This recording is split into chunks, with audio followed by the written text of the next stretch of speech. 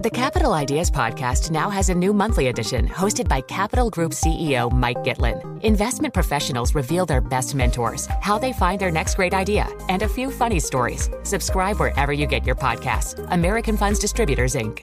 It can be hard to see the challenges that people we work with every day are going through. I'm Holly Robinson Peete. Join us on The Visibility Gap, a new podcast presented by Cigna Healthcare. Download it wherever you get your podcasts. You know success when you see it. Or you think you do. The people in the spotlight. But what about those small business masterminds who succeed at making their money work harder? They do that by having a business bank account with QuickBooks Money, which now earns 5% annual percentage yield. Making your money work as hard as you do? That's how you business differently. Learn more about QuickBooks Money at quickbooks.com/5APY. Banking services provided by Green Dot Bank. Member FDIC. Only funds and envelopes earn APY. APY can change at any time. Let's get to our guest. Daniel Lam is Head of Equity Strategy at Standard Chartered Wealth Management, joining us from our Hong Kong studio. So a lot to talk about in where opportunities are for investors in Asia. But let's start with the Fed, where they are expected to raise rates by 75 basis points this week. Is that priced in, and how do you, I guess, kind of hedge the Fed here? Yeah, 75 bips is certainly been priced in by the market.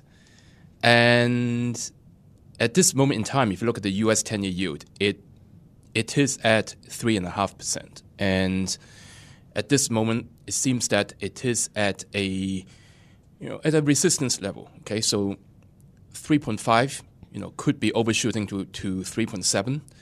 But it seems to be likely to be anchoring around these levels. So, two ideas that we have for our investors. So one of them is DMIG corporate bonds, because they're yielding more than 5%. And if you look at how much they've been yielding over the last 7 to 8 years, been like 2.5%. So this is very attractive yield. You do need some defensive exposure. You do need to have some income carry to be able to combat markets like these. The other idea is high dividend equities globally.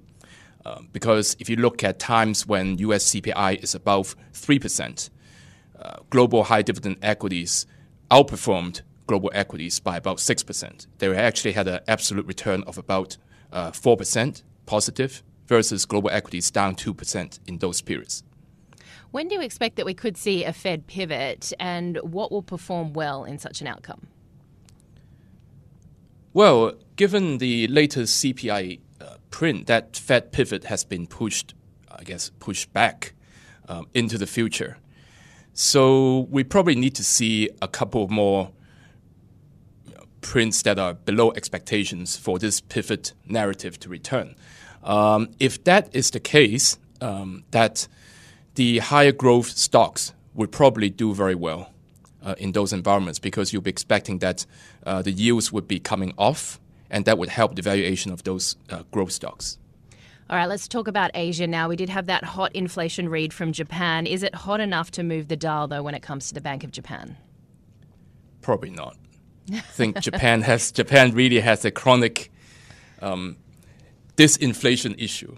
So they probably need to see a few prints like this before that bank BOJ consider possibly scaling back on the ultra loose policy. So the dollar yen is probably here to stay around these levels. And we saw such big moves in dollar yen and JGB futures last week as well. The 3.5% treasury rate as well, how much does that kind of potentially have an impact on the BOJ decision when we're looking at this yield differential? Well, I think at this moment in time, the Japan economy do need such weakness in the yen, okay? Because it does help the exporters. They are trying to boost up their tourism again. So, of course, I think they would let the yen stay around these levels. I think unless they go above 150, they wouldn't be doing anything concrete. A lot of this, as we know, with what's happening in dollar yen is happening in EM currencies because of the strength of the dollar as well. We mentioned earlier we're waiting to see what the PBOC fix is today. How much of a guess is a stress that we could see 7.25 now? 7.25, I think that's certainly a possibility, because you do have, the property issues looming at the China economy, and there are still a few weeks before before the Congress at the end of October. So until then, I think, big policies to stimulate the economy is probably unlikely. Talking about the China Party Congress there, which is drawing closer, and we have seen Beijing step up efforts to ensure economic and market stability. But as Bloomberg News reports, one prominent player, the stock market's national team, has been missing. When do you think we could see some intervention there, and how much does the attractiveness of investing in China change after the Party Congress? Well, I think the issues need to be addressed further.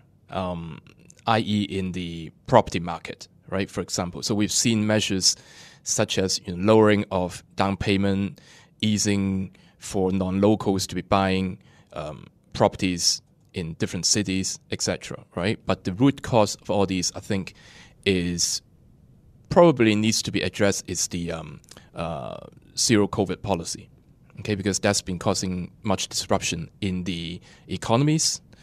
And the reason why we have that policy is because of the, I guess, it's the healthcare system, right? The Chinese authorities need to be sure that there are enough people vaccinated before considering any steps contrary to that policy. So that needs to be stepped up. And if that is solved, the economy gradually normalizes, then we will see easing pressure across, all the sectors.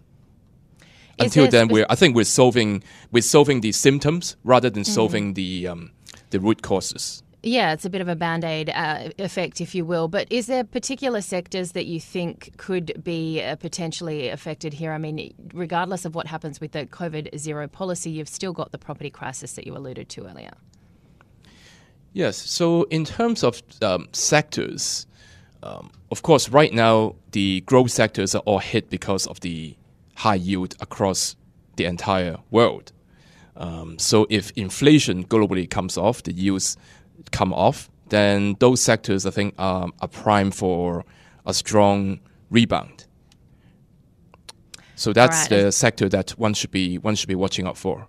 All right, the strong rebound there. Let's talk more broadly about what we're seeing across the Asia Pacific. It is a separate economy when you look at what's happening in the likes of Hong Kong, Taiwan, China, with a dynamic zero or COVID zero, however you want to put it. But the rest of Asia is very much coming back to life. You mentioned the potential tourism return to Japan too. Where do you see opportunity? Is it in Southeast Asia? Southeast Asia or India? I think India is looking pretty good because the if you look at the data coming out from India, retail sales actually booming, contrary to what we saw in China. And you do see that in terms of the property market is actually doing very well and it's supporting consumption as well. Everything loops together. If you have a good property market, consumption is there, and then everything just goes in a positive cycle. So India is looking pretty good to me.